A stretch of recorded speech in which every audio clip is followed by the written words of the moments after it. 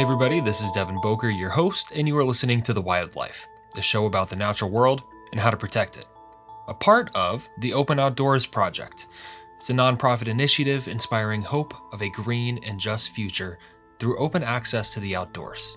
If you are interested in contributing to the cause, you can do that by checking out the very first link in the episode notes for a one-time donation, or if you're able, you can take it a step further and become a member at patreon.com/thewildlife. Every little bit counts, and you can do it for as little as $1 a month. Plus, you won't regret it because we have tons and tons of cool catches and benefits.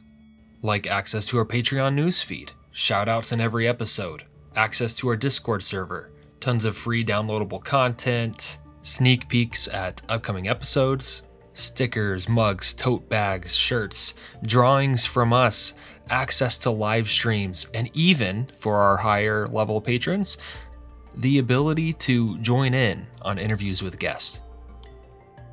Oh, wait, and I forgot to mention, for $20 a month, you actually get to be a guest on the show. Like, we will interview you on the show. And if being a guest isn't really so much your thing, well, join us as a guest co-host. All you gotta do to sign up is visit patreon.com/thewildlife or check out the second link in our episode notes. And while you're at it, check out the third to sign up for our newsletter. Hey everybody, it is time for another Behind the Sciences, your opportunity to get to know this week's guest before the full episode drops. This week we have Brogan Holcombe. We're talking to her about bears. She is a master's student working in the Wildlife Habitat and Population Analysis Lab at Virginia Tech. She's also the one behind the hashtag Sunday Scientist Shoutout on Twitter, which she does every week for scientists and STEM activists from underrepresented groups. You can follow her at Brogan Holcombe or look her up by her hashtag Bear's Eye View for some pretty cool bear videos. For links to her book recommendations, her social media, and her website, as well as some research, check out the episode notes. So, let's get to know Brogan. Okay, all right, why don't we jump right into it? Sounds good. Okay. Well, have you always been interested in science? I have, yeah. From a really young age, I always liked science classes. They were always my favorite. I always watched nature documentaries and like Steve Irwin as a classical science thing. But I always like wanted to be Steve Irwin and like be able to handle all the animals, and I'd be out in our backyard all the time, picking up everything that I could, and then having my mom have to like hose me down afterwards because it was really dirty from like digging in the dirt looking for things. Yeah. I gotta say I was pretty much the same, even to the point where like my neighbor friend across the street and us, we would like try the different plants at the bus stop. We're really, really lucky that none of them ever made us sick. I just happened to see a clip of I would try at the today. daycare place we'd go to. It was like a huge backyard, and I would always be like in the wooded area, like the small little wooded, and me and like a couple kids would always go through everything and like dig up all the stuff, and then everybody else was like on the playground. Hey, those people end up becoming the coolest people. So Yeah. I say from experience. Just kidding. Well, when did you become first interested in bears? I've always been interested in bears because I grew up in Virginia, and my family has always lived in rural areas. So I've always found them really cool. But I didn't actually start thinking about working with them until I worked with Dr. Kelly, who's my current advisor at Virginia Tech. And I actually started out not on bears, but on her Belize project, working with data with jaguars, pumas, and ocelots.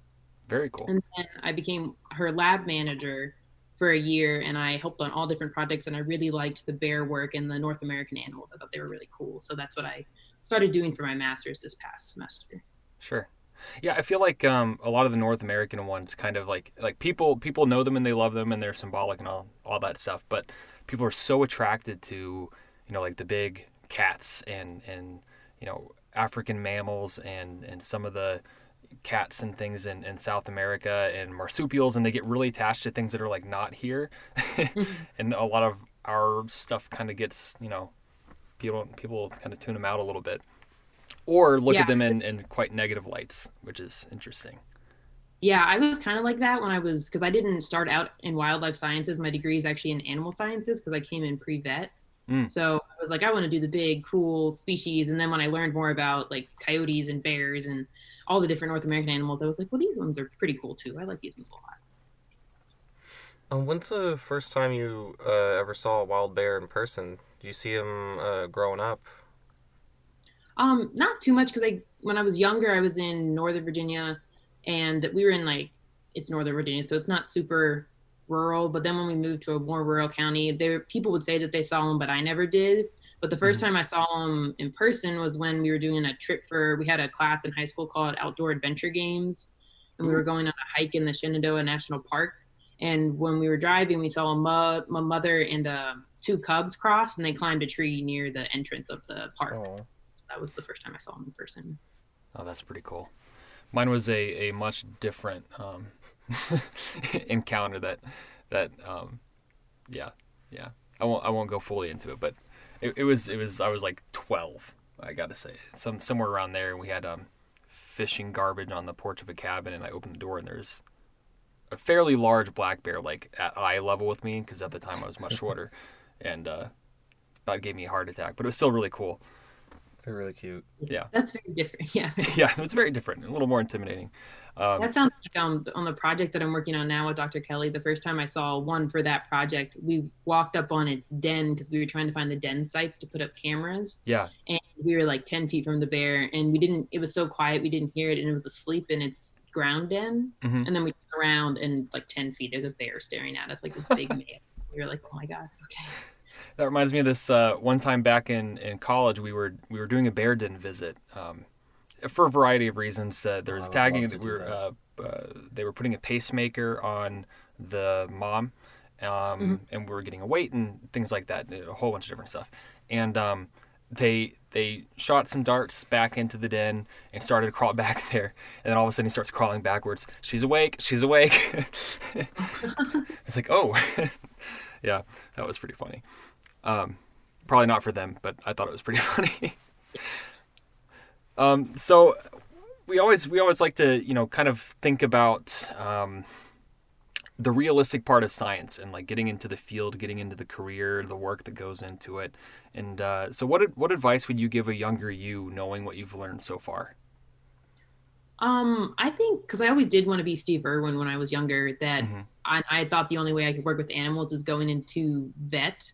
So just that there are other options to work with animals than just going to be a vet. Because I learned very quickly when I was taking pre-vet classes that I did not want to be a vet very quickly with all the chemistry and all that stuff. So just kind of trying different experiences would have been probably helpful, like before I was in college, trying these different things. But then I explored a whole bunch of them in college, and I found like a strong passion for research. So, you know what's really funny? I'm noticing a trend. I feel like you're maybe the sixth person in the last few weeks here or months or so that we've talked to who started out pre-vet and then ended up switching into something. There seems to be a trend, and I think I don't know, maybe that's an issue in communicating science of like what fields are available to work with animals, and so people naturally assume like, oh, vet, I'll do vet, get to work with animals, and then they realize that there's more.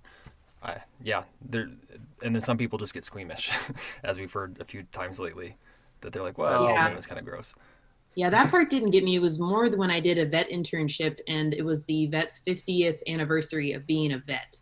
And then I thought, do I really want to do this for 50 years? No. Well, good that you thought of it then and not, 50 years from then. Yeah, so I didn't think about it when I was in vet school. It was like in high school, my last year of high school. And I was like, wow, that's a long time to just give dogs shots and not. So what would you say is your favorite part about working with black bears?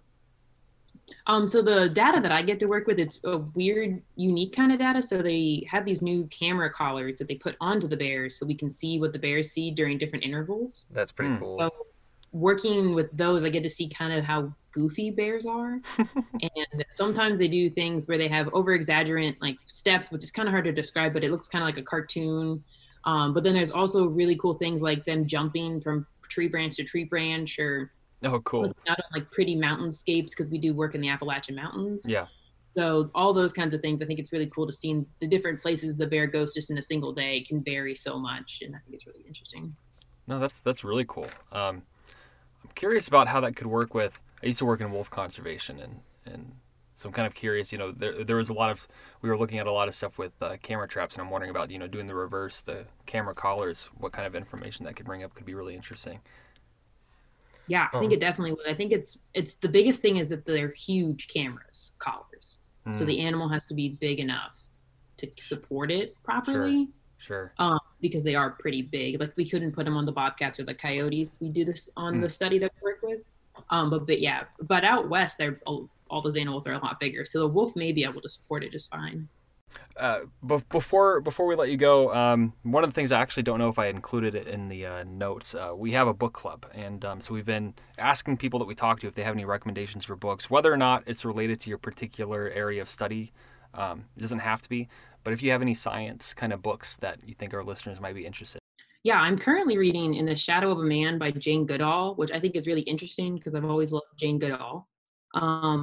And then I like to read multiple books at the same time. So I'm also reading a book called Black Bears, The Spirit of the Wilderness, which is kind of like it's this person's account of when she got to go and see this black bear trapping, but it was in the 80s, 70s, something like that.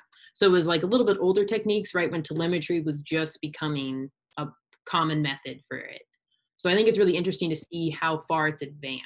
Yeah. And then if you want a black bear book, it's called Black Bear Natural History. It's like just all about black bears. It's really cool.